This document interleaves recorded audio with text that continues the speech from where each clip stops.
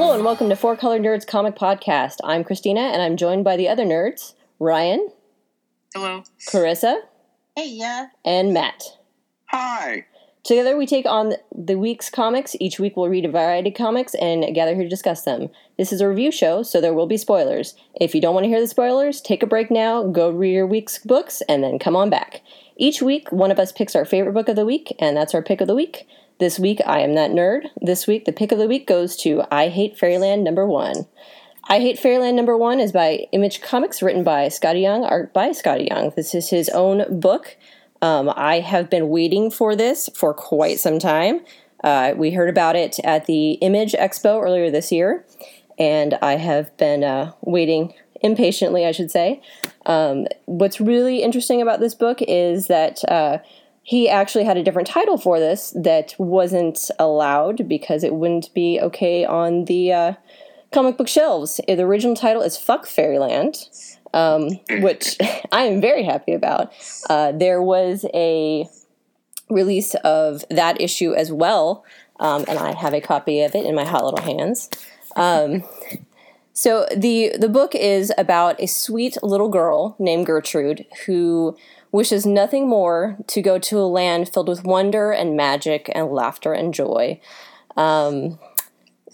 which is very, very Alice in Wonderland-y, very sweet. But, you know, we don't always get what we want for or we wish for, but in this case, she does get it, and it's fucking terrible. So she gets there and she crash lands into the middle of the town square.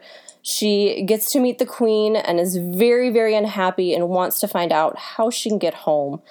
The queen does tell her there is a way to get home, and she will help her on her adventure by giving her a map and a fly or a gnat named Larrington Wentworth III to help her on her way. So she leaves off on her journey to go and trying to find her way home. That's where we leave her. Then we meet her again 27 years later. Same little girl, same face, horrible, horrible persona. She's full of hate and destruction, and she wants to basically kill anything that gets in her way from getting home. Well, it only took 2 days to get to finish, so. Huh? Two shakes of a... Yeah, What they said 2 roughly shakes. translated to 2 days. Yeah, 27 2 years days, later. 27 years in Fairyland of hell. So the story goes through, I mean, she's just murdering and killing everything through her path. She kills the moon and the stars, which pisses off the queen to all high hell. She meets a Jabba-like slug. Slug life on his Slug-like Yeah, tattoo. with slug life tattoo. There is a cute little nod to Star Wars in there. I don't know if anybody caught it. If you didn't, read it again, because I'm not going to tell you, but it was adorable. I love this book. This book was right up my alley. I love Alice in Wonderland. I love, like, cartoon violence. It's very, like, Ren and Stimpy, if anyone's a fan of that. Gory, but not super gory. It's all, you know, blood and silliness. I totally love this book. This was exactly what I wanted. There's no qualms there. I love the kitty cussing. I was thinking about that, right? Because when she left her actual home, she was, what, like 7 or 8, something like that. And then she gets to, like, Fairyland, where, of course, they don't swear. So all the swears that she knows are, like, the fake swears, like, you know, Hugger Fluffer. Yes. And, like, you know. Hugger Fluffer, I think, was my favorite. And Muffin Huggin was another one that she used. Yes. So I really like that.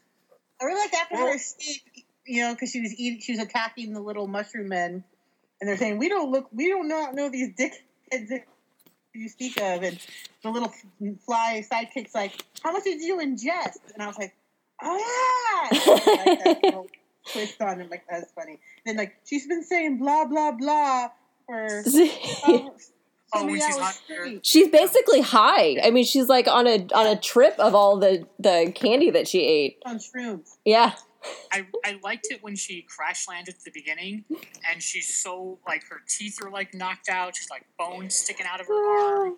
And they don't fix her. Like when she walks away to go off on her Fairyland adventure, she is still. She's got bones sticking out. Yeah. No. She's messed up. She is messed up. She is obviously a tortured soul. I mean, at this point, she's 27 years in, still looks like a kid, and has no idea what the real world is anymore. She's totally screwed up, and it's freaking awesome. I thought that little fly thing was basically supposed to be like her, like Jiminy Cricket. Yeah. Yeah. So I loved it. I enjoyed it very, very much. So next on the list is Carissa with Guardians of the Galaxy. Yeah, Guardians of the Galaxy #1. Written by Brian Michael Bendis and art by Valerio Schiti. I'm going to mumble that through. It's shitty. It does look like shitty. No, you don't understand. The one week where you guys both weren't able to make it, Ryan and I still met, and we went through the list of comics. And once we got to shitty, we were like, well, this is okay, but it's no shitty. It's not shitty. We instantly turned into 12-year-olds. It's turned into, yes. So this is Guardians, but this is Guardians with Kitty as Star-Lord.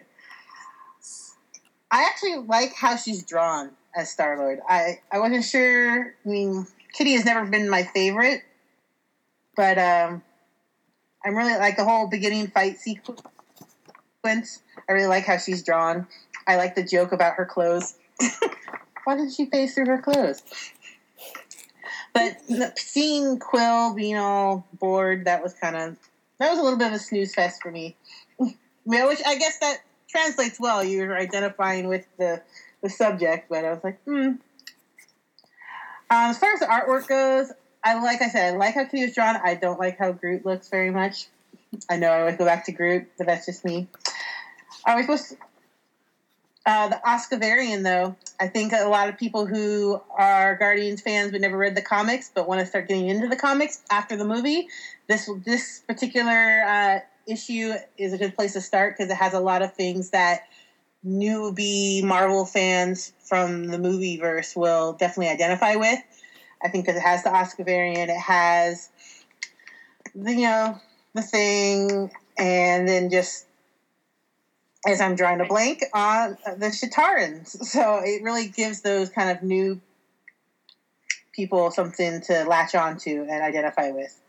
I wasn't sure how much I was going to like the new members of Guardians of the Galaxy, but I really liked the Thing as part of them. I really liked him always wanting to be in space. That was the whole reason why he went on the first, their rocket ship to the negative zone, originally, was to go into space, and now he's finally there. And I thought that was a good way to tie him into belonging with the Guardians. Venom, I don't really understand what he's doing there. He's assigned. He's taking Captain Marvel's place. There's a member of the Avengers assigned to the Guardians of the Galaxy. Oh, okay. And he's been in the last couple. He was like in a couple of the other ones before this. My favorite panel though was the green boxes between Kitty and Rocket. We're trying to decide where to take the Thing, and she's like, eh? Oh, and they keep having the silent, like her, like shrugging and making face. Yeah, I thought that was really strong. Yeah, he's like, no, and then I'm Groot, and then he goes, no, and after Groot agrees. I thought that was cute. It was my favorite panel of the whole book. I like the scene where Thing is just kind of trying to figure out about the Infinity Gauntlet, and he's like, "Where's the Infinity suit of armor, and who's wearing it?" I just like. And then they reference it again later. If we open this and it's an Infinity jockstrap. Yeah.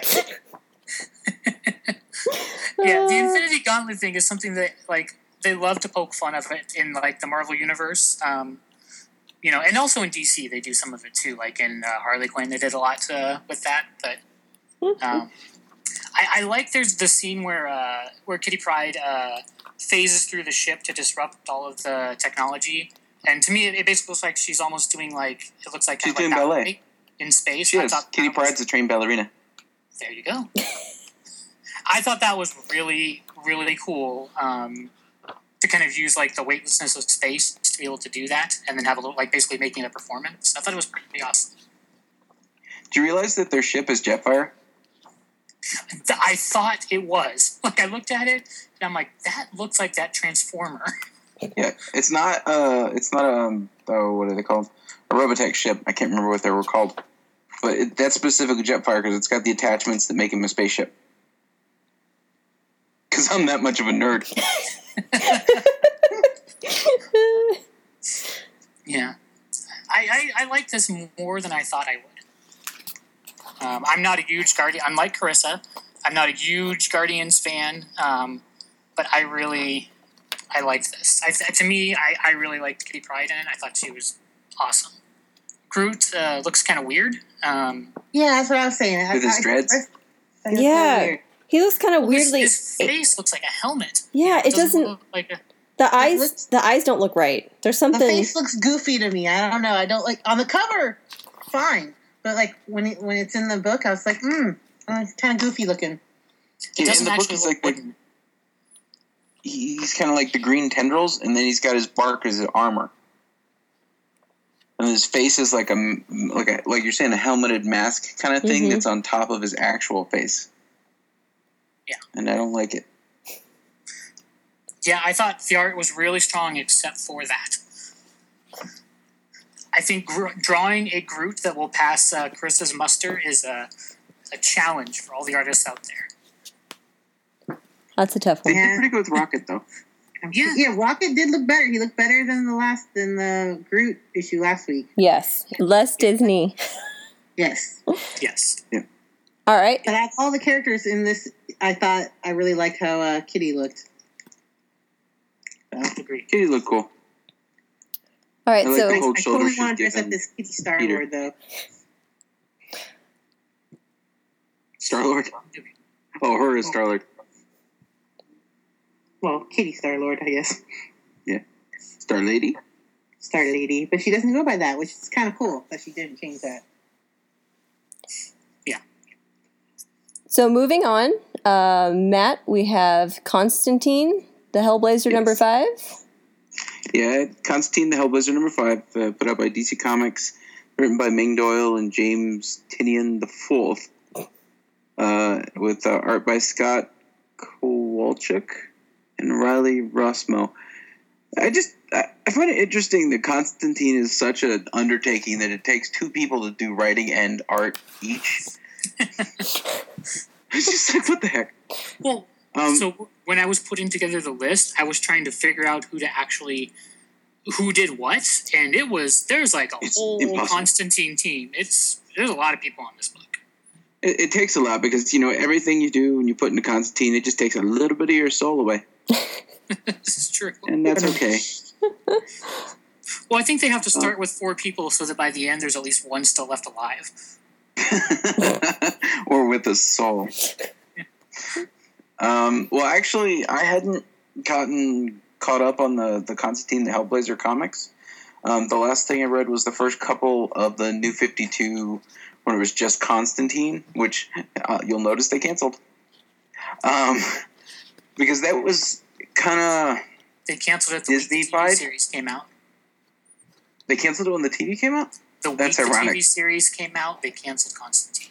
Yeah. That's kind of stupid, but okay. So when they came out with the Constantine book, that was quoted just Constantine, was kind of New 52'd. It was less Vertigo and more DC. And as you said, they canceled it. This book is, and I've only gotten through a couple episodes of the series, the TV series, but it's kind of closer to the old Hellblazer books and the show, and less like that first try that they did. This is more kind of classic bastard magician getting into trouble and getting his friends killed. It was really well done. I went back and I read through all 5 of the new series' issues. This is kind of the end, I think, really, of this arc, which was basically the story of this monster that was going through and killing the ghosts of all of his friends. Constantine himself is haunted by all these people that he's known and he's kind of used in his schemes that have ended up killed themselves. Well, they basically end up haunting him. And something showed up and just starts killing ghosts, which is supposed to be impossible.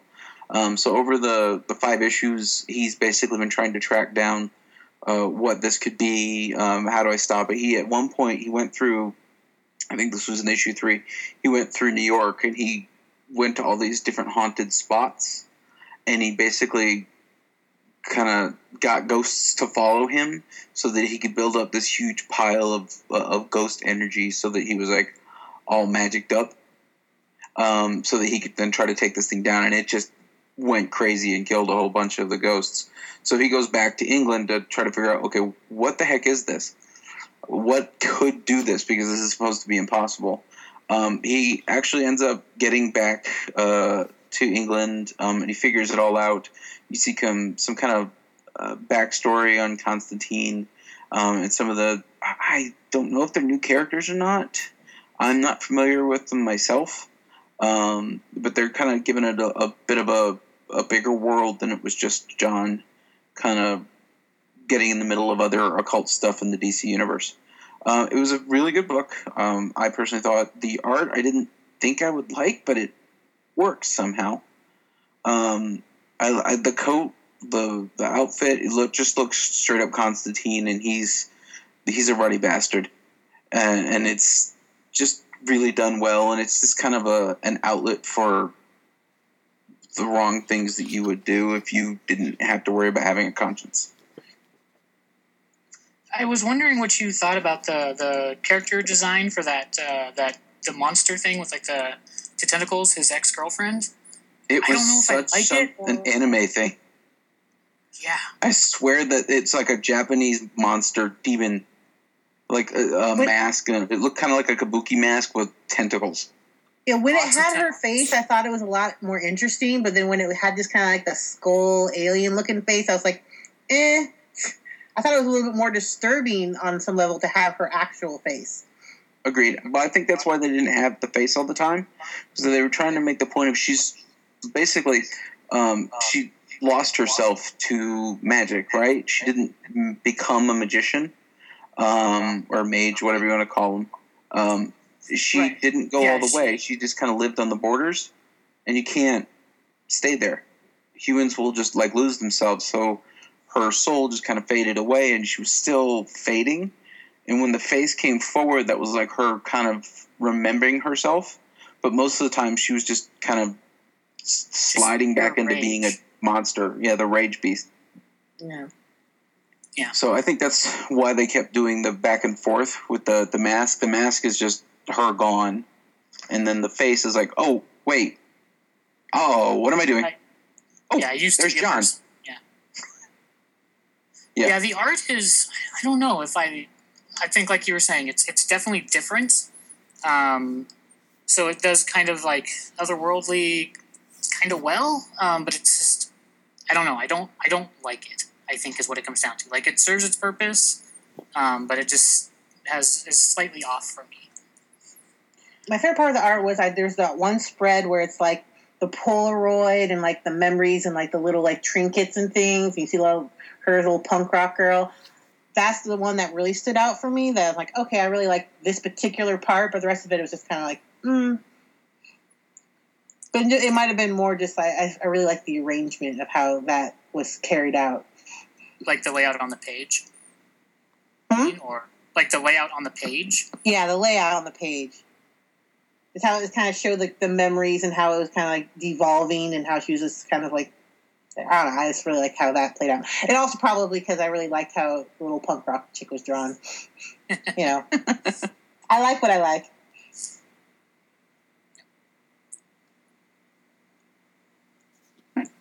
All right, Ryan, you're up. Miss Marvel number 19. I think we were gonna do. Oh, did you want to switch it? Yeah, let's do A-Force first. I think. Oh, okay. Yeah. All right. I think everyone was chomping at the bit. Do it. To talk about A-Force. So, do it. I love Marguerite Bennett, too. Oh, yeah. Well, it's Marguerite Bennett, and it's G. Willow Wilson writing. And then for art, you have Jorge Molina. So A-Force number 5, when I first started reading A-Force, I was pretty convinced I wasn't really going to care about A-Force very much. But this book really made me care about these characters and their struggles, and made me want to read the actual A-Force series. So plot-wise, in this series, there's been the wall or the shield that separates each individual domain from kind of like the Outlands, where they banish everyone, where all the zombies and the Annihilus Wave and all of those people are. And Loki tries to cause chaos and dissension in the ranks, and ends up getting caught. And as part of her final bit of rage and defiance, is she breaks the shield. So all of the zombies start pouring in, and all of the members, they have their A-Force assemble, with the person yelling that, which I thought was pretty cool. And then you see like all of these heroes fighting zombies, which was pretty.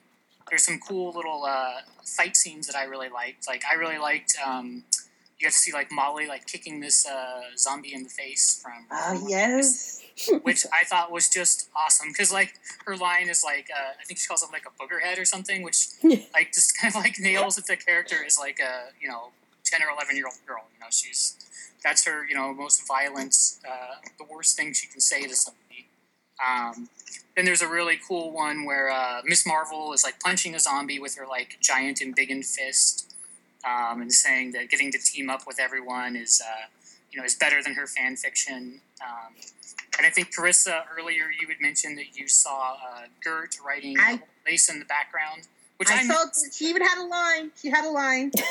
I actually took a photo. It's on my Facebook. I was so excited. I'm like, all 4 Runaway girls appear at some point in these panels somewhere. And I was like, I squeed and lost my little mind seeing Gert on Old Lace. So there was... About time! Yeah, so it was... You had awesome, like, fight scenes and moments, but they do this thing in the very beginning of the book where they kind of bookend the first page and the last page with the same kind of idea, where, in the beginning, the first actual panel is really cool, where you have a face that's made up of a composite of all of the members of A-Force. Like, I thought that was a really, like, a strong image to show. But over that, it's talking about that there is an island, is the line that they keep using. Where they're talking about Arcadia, and that it's basically all of the good things. It's everyone together. I mean, it's the line they use. It's bells at dawn and bells at dusk, rising towers of stone and silver, clay and stone. Sorry, and chrome. It's the people, the good, the bad, and all the rest. Heroes and villains, friends and family. And they use the line, there is an island. And then that island is what's getting invaded by all of these zombies coming across, like the ocean that they have there. And then at the end, where you find out Singularity, who's like the girl made up of like all the star stuff. Which is gorgeous. I love how that's drawn, how Singularity is drawn. Yeah, I thought it was such a good way to, where so the zombies are coming across, and basically there's too many of them to defeat. So she comes in and basically gathers them all up in like this like tornado whirlwind thing and sucks them out into space to destroy them. And as she's doing it, there's a scene with I didn't get to warn you about the giant shark, so I know you're... It's the Megalodon. Yeah, I saw that. I was just so happy to see Gert that I ignored the shark. It was also because it had Minor. That's when Nico was there, so I was like, I can get past this. There's a runaway on the page. Yeah, so there's a giant zombie dinosaur shark thing that's coming at Nico to rip her in half, and Nico at this point has basically lost all hope. Everyone she loved. So there's a point in the book where this Megalodon is coming out of the water to basically kill Nico, also from Runaways. So Nico, like at this point, has lost like all hope in the world. Like all of her friends are dead. Her people have betrayed her. She's ready to die, like in the final stand. And that's where you have Singularity comes and grabs her out of the way. And so not only like saves her, but like I feel like she doesn't only save her body, she's also like saving her soul, and that she's kind of restoring hope to her when she's telling her as she's flying her away. I think it's like smile, fight, feel, give, forgive, and that's when he tells her her name, Singularity, and then she grabs all the zombies in this like tornado thing and lifts them out into space to be destroyed. So she ends up sacrificing herself for all of for Avalon, and it was really I thought it was a really touching moment when that happened. And then at the end, where I was talking about how they bookend the beginning of the first page and the last page, where they have again talking about that there is an island, but they're talking about Singularity and like the goodness and kindness that kind of lives in her heart. That's the island that it's Arcadia. It's not, I keep saying Arcadia. It's Avalon. That Avalon is going to be like built upon. That it's she's sweetness and courage, defiance and sacrifice, giving and forgiving. So I think that they did. There's really awesome art in the book. You get really cool scenes. You get like Zombie Hulk getting like a giant hole blasted in him. You get giant sharks getting thrown around. You see people kicking zombies in the face. Like, there's lots of really cool artwork, and the writing is really, really strong. And it really made me care about characters that I wasn't super invested in at the beginning. Which I think is the point. Yeah, well, that's how you know a story is good, right? That at the end, you care about the characters. And like when A-Force #1 comes out, I'm going to read that. I really want to see what happens. I really want to see how they can explain how it happens. Because I'm all behind it. I just don't understand, like, poof, it just happens. I've kind of had to make peace with this whole what is the Marvel Universe with Secret Wars still going on, but now new series are starting and they don't really explain what happened. I've decided just to kind of let it be and not really care, to view each book independently, which might be kind of how it's supposed to work. Or see them together more. Yeah. If you see them independently, it's fine. If you try to put them together in some sort of sense, it won't. Yeah, so that is a little... I think they made a big mistake in how they chose to start the new books before Secret Wars ended, but... I think they should have taken the opportunity that they gave themselves and done a reboot. Well, it's hard to say what they're going to do because they're not done yet, so I don't... But they've started. Yeah, I don't know. I don't know. Oh, well. Yeah, I don't know. It was a good book. I really enjoyed it. Did you read it, Christina? No. I did not. I'm sorry. It's okay. It's okay. I have not caught up on any of that, unfortunately. I am so far behind on that. No, the funny, I've read 1 and 5. You will. I haven't read 2, 3, or 4. So I'm like, I don't know what's going on. I realize these are all people on a place called Arcadia. I read the first one, and I hate to say that I've only looked at a couple of them. I just have not. I have not finished all of them. I need to go back in succession and read them. Okay. Yeah, they're pretty good. I mean, the basic story is that Medusa. They think there's a traitor in Avalon, and they think it's Medusa, but really it's Loki. So there's a couple issues where there's like a mystery going on. That thing with the shark. The shark is one of the things that Loki like summoned into Avalon to cause chaos and trouble. And America Chavez, when they were fighting it, I think it was in issue 1. That's the one. That's the one I remember. That's why. And they said it was Megalodon.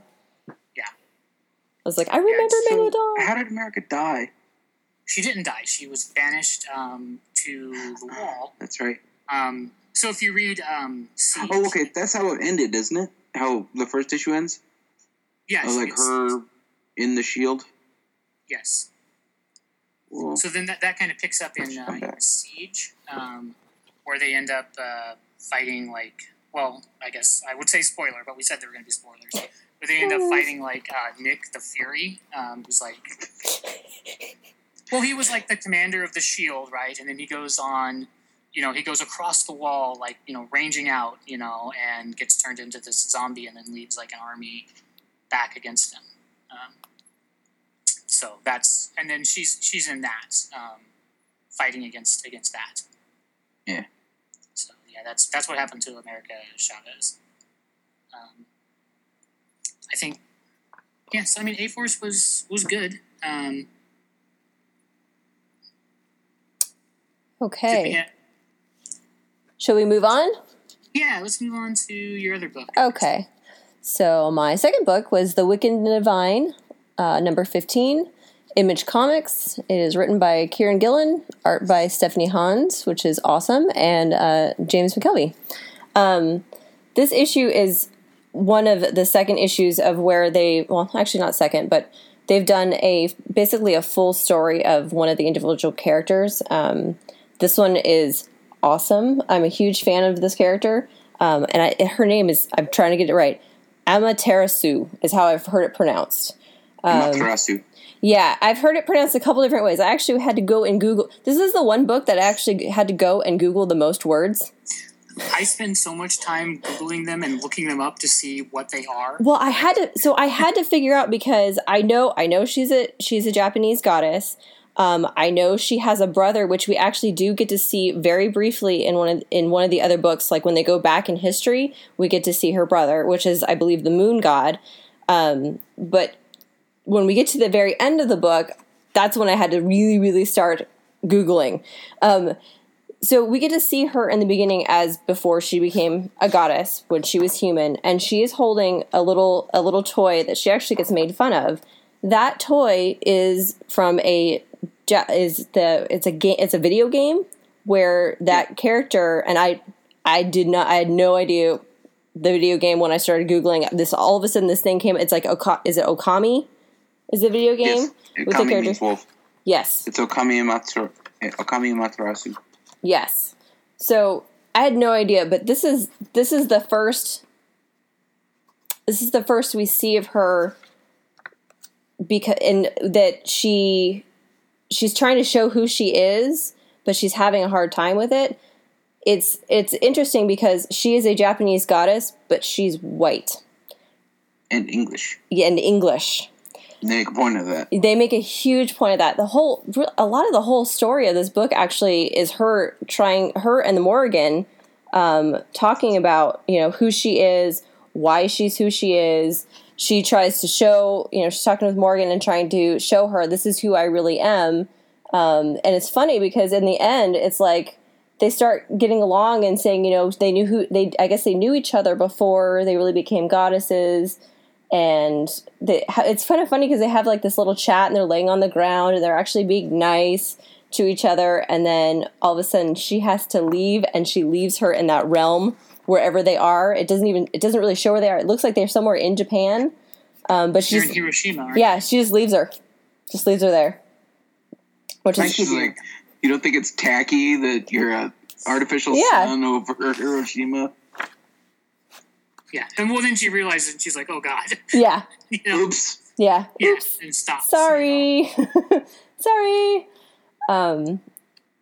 So the whole book is the art. Stephanie Hans is awesome. I don't know if anybody had an issue with the art. I love the art of this one because it's obviously different. You did or didn't? I didn't have an issue with it as its own thing. Yeah. But I'm so used to the other art, and the art is such a part of the book. Yes. That was hard for me. Like there's nothing wrong. Yeah. With this art, like it's not poorly drawn. It doesn't like it fits the tone of the story. Like everything is fine about it, except that it's not what it should be. No. Did you like the Tula Lotte one? The one that she did?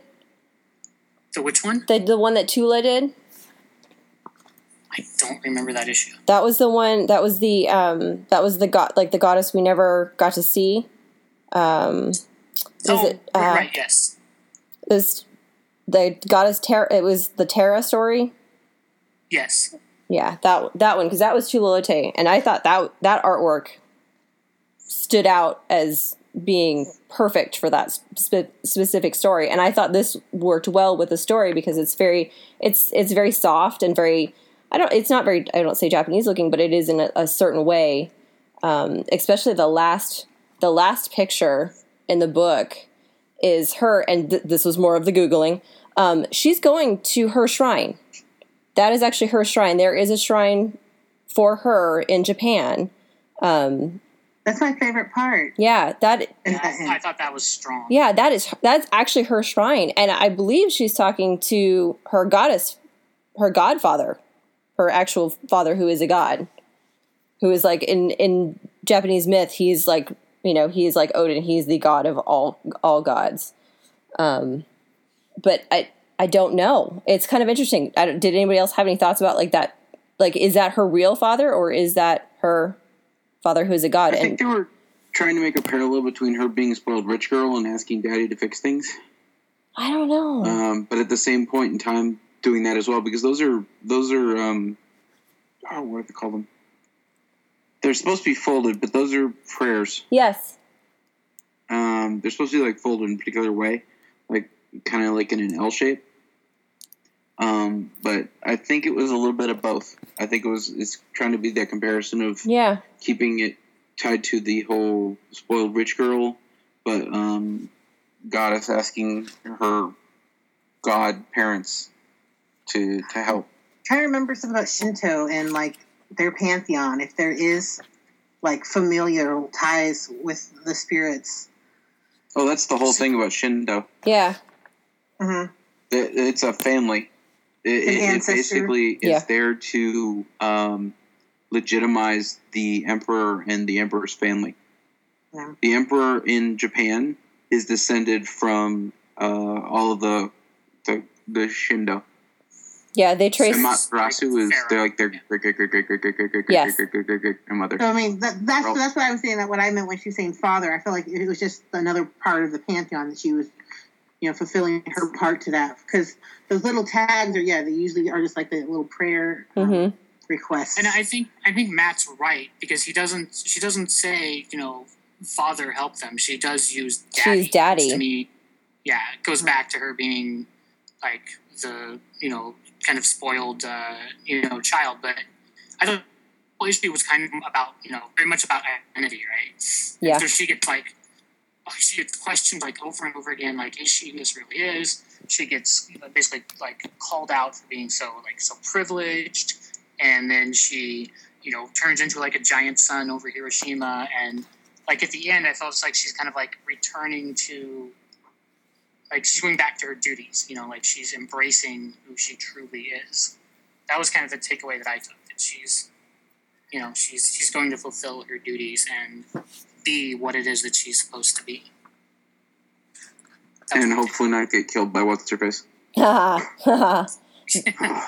that was where they talked about this introduction of the demon, right? Yeah. Talking about trying to tell the gods that there's a demon after them. They need to all unify together. She's such an awful liar.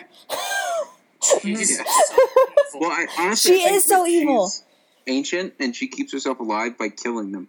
I don't think they actually have to die after 2 years. Oh, no. I think they all just get killed within 2 years. They so don't. She can suck the life out of them. Their lifetimes. Yes. Yes. Yeah. She's keeping herself alive. I'm hoping at least some of them live and she dies, because I hate her. Oh, I don't think so. I think this... I don't think it'll happen, but I wanted to. Yeah, this is one of many cycles. I mean, when they go back in some of the earlier books, you see past gods and goddesses that don't exist anymore. Right. Like, nobody knows who they are. Yeah. I read the whole series, too. But, I hate that one. Yeah. Yeah. I remember the reveal issue where you found out that she was really evil. Oh. That was shocking. That was heartbreaking. That was so heartbreaking. Oh, that was such a good Wicked and Divine it's a book that definitely makes you both like think and definitely like feel things. Yeah, like it's very good at those two things. It is a great emotional roller coaster because it gives you so much highs, like you see so many awesome things, and then all of a sudden there's just the freaking nail in the coffin on somebody. You're like, oh man. There's that one issue with the girl with where they have all like the internet comments. That's the Tula Lote. That's the issue. Okay. Yeah. Well, that issue was just stabbing straight to the heart. It was intense. It was fantastic. Though. Yeah. Yeah, it was. It definitely was. But it was. The whole intense. series is just. Yeah. Oh. Yeah, I push the series to anybody who doesn't read comics, and they love it. I mean, it's one of those things where if you love music and you have a slight interest in mythology, it hits all the right notes. Yeah, it's very good. So, coming up next, Carissa, Vampirella, Army of Darkness. Number 4. I have to, just putting it out there, I apologize in advance. It's not normally a typical pick, but I figured with Halloween coming up and my love of Army of Darkness and all things Bruce Campbell, I just couldn't resist when I saw it come across on the things to pick from.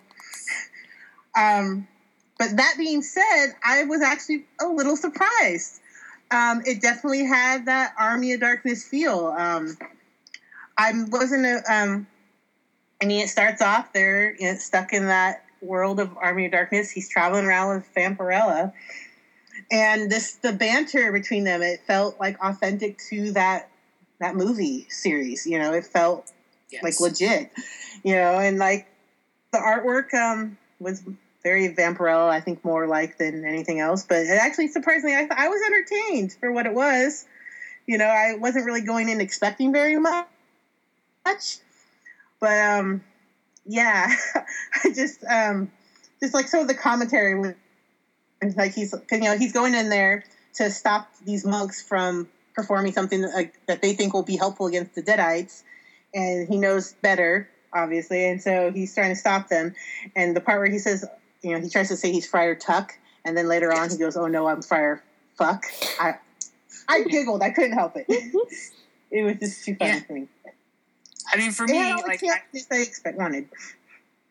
Yeah, it probably wasn't a book I would have pulled and read, but I'm not upset that I did, because it felt like it had the right tone of the like Army of Darkness movies. The dialogue sounded completely authentic. The art wasn't bad. Yeah, it was it was like a throwback. It was better than I thought it would be. Definitely.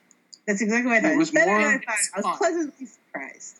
It was more Vampirella than Army of Darkness because his jaw just wasn't big enough. I think the artwork style was definitely more Vampirella. Definitely. Yeah, I mean, I was fun. Like I read it, and I enjoyed it. I definitely felt like it was nailed that Army of Darkness tone and characters really well. Like at the end where they had like the checkout thing, again, just nailed those notes that you want from the movie without being, like derivative or, they were in the right spirit, but they didn't copy it, exactly. So I enjoyed it. Surprisingly more than I thought I would. I don't know if I'm going to go back and read any more Vampirella Army of Darkness crossovers, but I would definitely keep an eye on. So who were the actual? I would keep an eye on like the writer and artist and know that if I see them on something else, that they can write a good story. Who? Oh yeah, sorry, I forgot to mention this. Dynamite Comics, written by Mark Rayner, and art by Jet Morales. Yeah, and so I think that those are names of people who are not better, but I think you'll see them on other things as time goes on. Yeah, it was just in the vein of trying to pick something new that wasn't my typical stuff, but but within something that I thought might be fun. So I'm glad you guys were as surprised as I was. Yeah, and I mean, people like what they like. There's no you don't have to. It doesn't always have to be, a super serious image book or like Marvel superheroes punch each other in the face. I mean, you can take detours into little corners of comics where things exist that you're surprised by that are good. Oh, but my point was, like, this is volume 4, issue 4, and I haven't read 1 or 3 through 3 at all. Yeah, I didn't either. I didn't feel like I really needed to. So. I thought it was a pretty self-contained story. You know? Yeah. All right, so moving on. Matt, your pick, Switch number 1. Switch number 1, put up by Image Comics, written by Stjepan Sejic, and art by Stjepan Sejic. I have no idea if I'm saying that name right. He's Sounds good. So I don't know. There's a lot of extra letters in there. This is true. I've actually been a fan of Stjepan's or Stefan or whatever. I've been a fan for a very long time from the DeviantArt. There's a lot of, I don't want to say a lot of, there's a bunch of kind of memes that are all based on, well, not really based on his stuff. It's just straight up his pictures. He does kind of tongue-in-cheek comic book stuff. There's one where Green Lantern is using his ring to make kryptonite, basically, to scare Superman. He does that kind of stuff, but he's got this really nice, fluid, clean art that's DeviantArt looking, but works really good in a comic book. There's just the lines that you need to have, and then he does a lot of the shape building and whatnot off of the coloring, and it's using a very digital art coloring style. So it's not a lot of using lines to do the building up the shapes and whatnot. It's using just that color and then gradients of the color and whatnot. And I love how Stefan's art works, or art looks rather. The book itself, I've never been a Witchblade fan ever. I've never really been a fan of the particular imprint of Marvel that Witchblade came from. I think it's Top Cow. Image. Top Cow is Image. Right. What did I say? I said Marvel. Image imprint. Did I say Marvel? You said Marvel. Oh. Okay. Image imprint. I've never been a fan of the whole Darkness or Witchblade or anything else like that. I thought that they were all just kind of fan service. It's like the worst comic writers and artists. I'm one of the people who did not like Marvel 90s. I hate Jim Lee. But I love Wildstorm, which is the funny. I like the stuff that kind of came out of Jim Lee, but I don't really like his art. I think he's overplayed. He does way too much cross-hashing. We're never going to get Jim Lee on this podcast then. No. And I'm okay with that. Burn that bridge. But he's not that type of person. I have a Jim Lee Batman t-shirt that on Fridays when I'm allowed to wear a t-shirt, by God, that is pretty much the shirt I wear. I just don't like it. I also have Jim Lee Batman leggings. But I did like Hush's Batman logo. I specifically have that shirt. I just don't like it. There's something about his art that just bugs the heck out of me. He does too muscly. It just doesn't look right. Yeah, you're the only person I've heard that said that ever. The what? I think you're the only person I've ever heard say that ever. I don't know. I just don't like him. I mean, I'm sure he's a great person. I just don't like his art. I didn't like it on the X-Men. Like, a lot. I didn't like it on the X-Men. There's too many lines. There's just way too many lines. Yeah, I mean, it's kind of the opposite of like maybe like Stan Sakai or with a clean. I mean, that's what you're describing that you like about this book. It's clean lines. Mm-hmm. Yeah, I love the clean lines and the art done with color. The thing about Jim Lee is it looks like it's meant to be drawn in black and white, and then they colored it. That shows a lack, and I know he doesn't have a lack of skill because Jim Lee is one of the most respected artists in the industries. but it shows a lack of knowing what you're doing. And that's what confuses me. And I'm like, I know you know how to draw. You're one of the best artists out there. Even if I don't like it, I can admit that he's one of the best artists in comics. Why does it look like that? It's grating. Yeah. It's way better than Rob Liefeld, but that's not saying much. Yeah, I was going to say, the bar is not... Although, kind of a diversion. He sets that bar kind of low. Covenant is actually really good. It's a series from Image, Rob Liefeld, which I did not think I would like at all.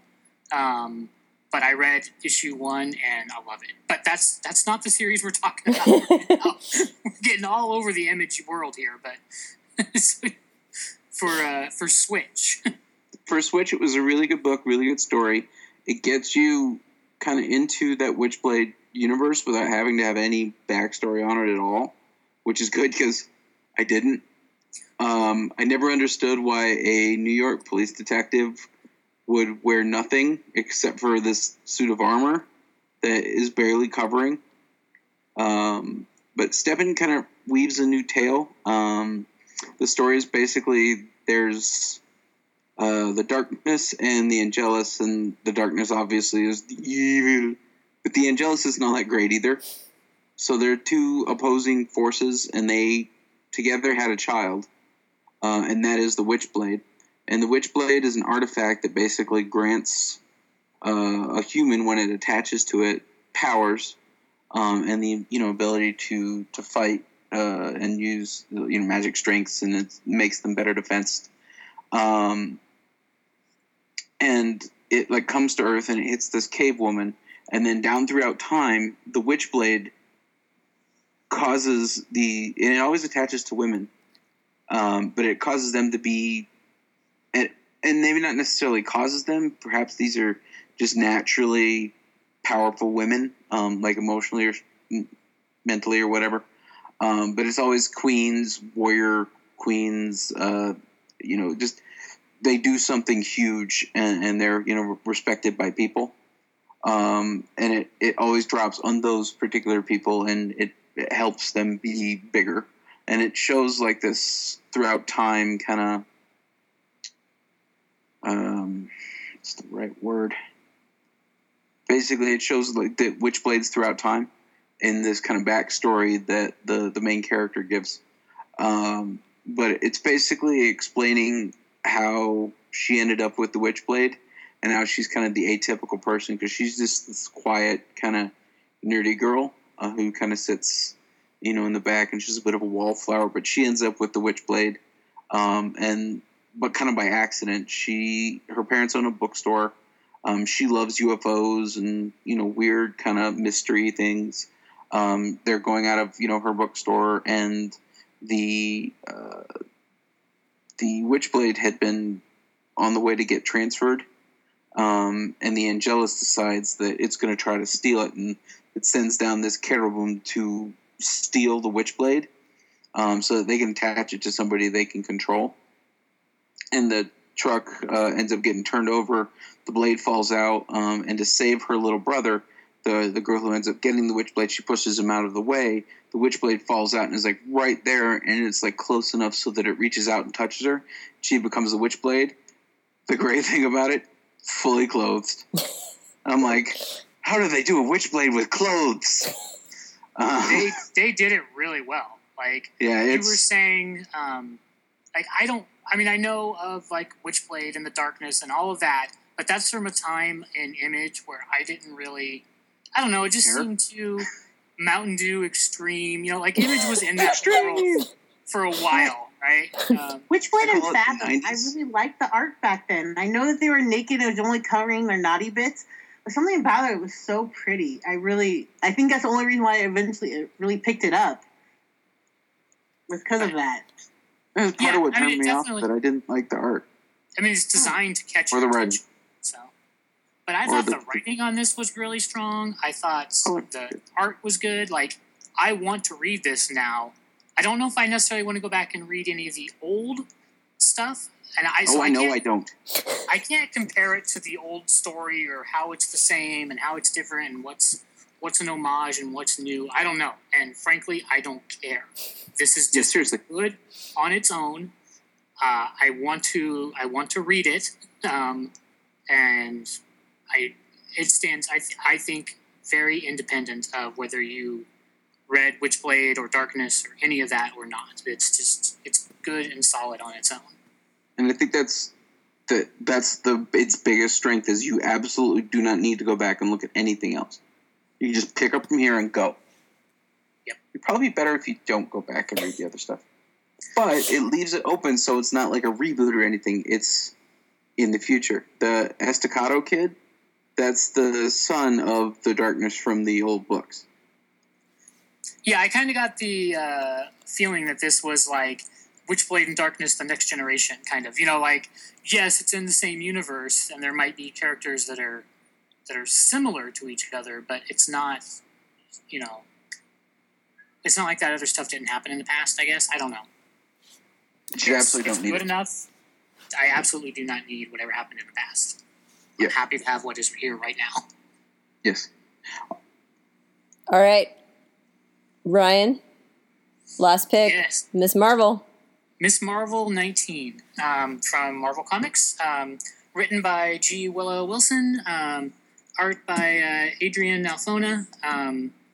Miss Marvel is probably one of my favorite fake people in the world. Right? She's a character that I love. I love that girl. She is so amazing. We've seen in these 19 issues, seeing her go, from a young girl who's like very unsure of herself and her place in the world.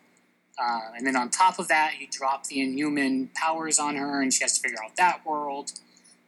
Growing, more and more capable as the story advances. So, she meets her heroes throughout the story. Like, she gets trained by Wolverine, and Wolverine ends up liking and respecting her. She finally meets Miss Marvel, and she has her her moment of fangirl squeeing that she's so happy to meet her.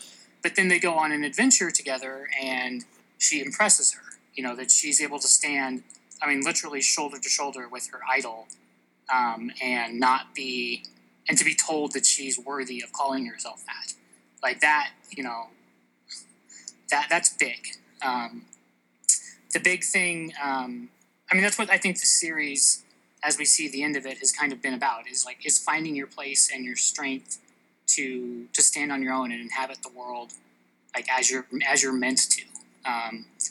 This one, and again, this is with Marvel's timeline with Secret Wars and not wrapping up their old stuff. So you've got Secret Wars ongoing, you've got some series facing the end of the world right now, and then you have other series starting their new series running all. So this is all going on at the same time, so it's a little confusing. But this is basically the very beginning of Secret Wars when they have all the different multiverses collide together and destroy each other. So Miss Marvel, Kamala Khan, is told of what's happening. Miss Marvel tells her, that the end is coming, and basically she doesn't Captain Marvel, that she doesn't think that they're going to be able to win this time. So that knowledge, that's a terrible and weighty knowledge to have, to know, that the world is going to end and there's nothing that can be done about it. Especially when you're 17. Yeah, and she handles it, that's where you see her strength, right? When she finds out that the world is going to end, she doesn't lose her shit. She doesn't, collapse crying in a corner. She goes, and there are people who still need her help, that until there's no more fighting to be done, until they're dead, she's going to do everything she can to comfort these people and provide, food and water for them, and lift their spirits so that they don't have to die afraid. So there's a scene where Kamala Khan, they really took the Peter Parker archetype, and they applied it to her brilliantly. So she's got her parents, who she's been hiding her her secret identity from. You know, she's been sneaking out of the house at night and, you know, coming back in just as they're getting up. You know, and she thinks that she's been hiding this from them. But when she knows that the world is going to end, she doesn't want to die with this lie between her and her parents, that she wants them to be like reconciled. You know, she doesn't want to leave anything unsaid. And I think that like drive, like if there's anyone who's ever lost anyone, there's always that time where you wish you could go back and have that one last conversation. And I think that's a lot of what Kamala is doing in this issue. She knows the end is coming, so she's going to these people that are important to her, and she's having that final conversation to clear the air with them. And there's this moment when she tells her mom, you know, the big revelation that she's a superhero. And her mom basically tells her, I know, I've known the whole time. And, you know, not only that, but I'm proud of you. You know, she tells her that you're a righteous person. You defend the weak and the innocent. And, you know, yes, you may sneak out at night, but if the worst thing you're doing is to go and help people who need your help, you know, that makes me, you know, a very lucky mother, you know. And I thought that was, like, on a personal level, that really nailed that character and that kind of universal desire. Because there's a separation between parents and teenagers that happen. And I'm old enough now to have been both the teenager and be the parents. So I can see it from both sides. So that scene to me really, really struck home. That reconciliation of having your parents, you know, understand what it is you've done, why you've done it, and tell you that they're proud of you. I think that's a really, really powerful scene. And then we see her go to everyone, and there's this kind of break where they have basically a dance party in the middle of the apocalypse, which I thought was just, it was like a nice break between the heaviness of that scene. Yeah, well, they're like something like, you know, this is Jersey City, there's only one way we can do this, and they're like, dance party, you know, and then everybody like starts their like dancing. And I thought it was like a really strong use of like, I think it was last week we talked about like telling rather than showing. Mm-hmm. So you see everyone doing all their dances, but then you see each of them like teaching the other person next to them how to do like their dance from their culture, you know?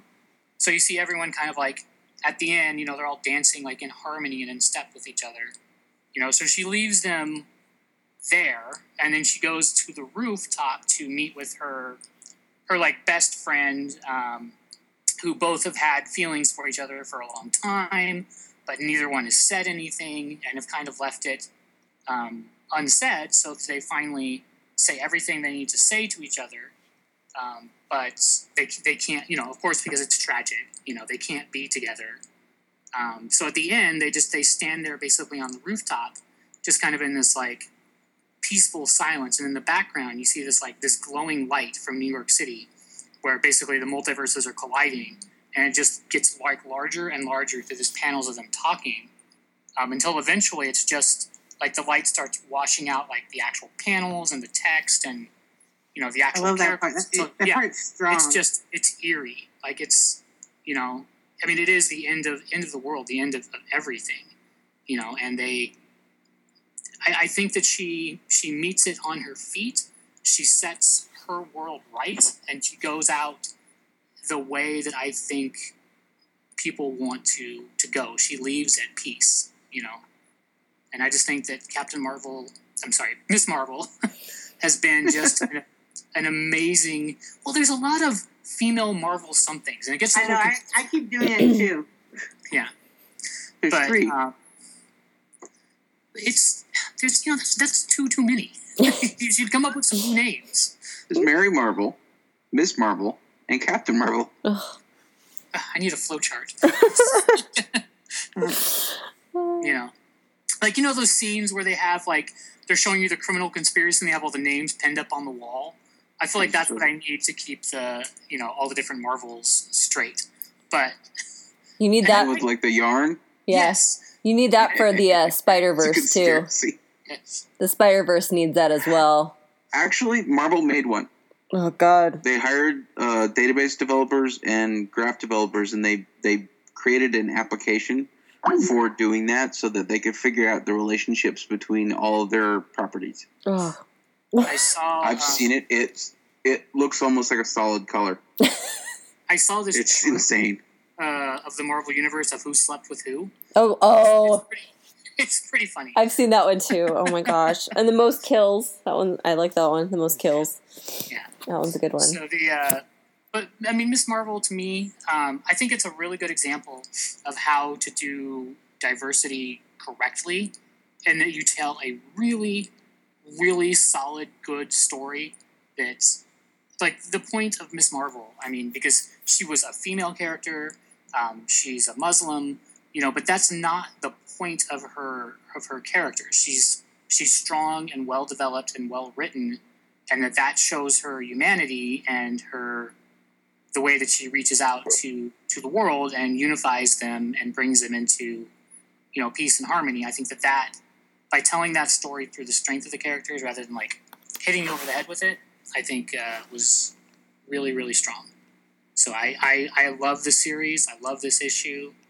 I thought that scene on the rooftop with that light at the end was haunting. It reminded me of like a nuclear holocaust, basically. That's what it reminded me of. Yeah. It was very good. So in a short word, you liked it? Very much. Very, very much. He's like, no, I thought it was crap. 1 out of 5 stars. Negative stars. Yeah. I do. I'm so worried that they're going to assign the artist to somebody else, because the art on this book is just perfect for this book. Yeah, it's very, it fits really well. Like the facial expressions that they draw are very, very expressive. Yep. There's really strong acting there, I think. But I think that's like Excalibur without Art Adams. So I think that's all the books. All right. Yep. So those were the books that we read this week. To read our reviews, check our weekly pull lists, and other nerd shenanigans, go check out fourcolornerds.com. You can find the podcast on iTunes, on Stitcher, on SoundCloud, and on Podcast Addict. Make sure to subscribe to the podcast and be sure to come back next week for another episode. Until then, keep reading, nerds.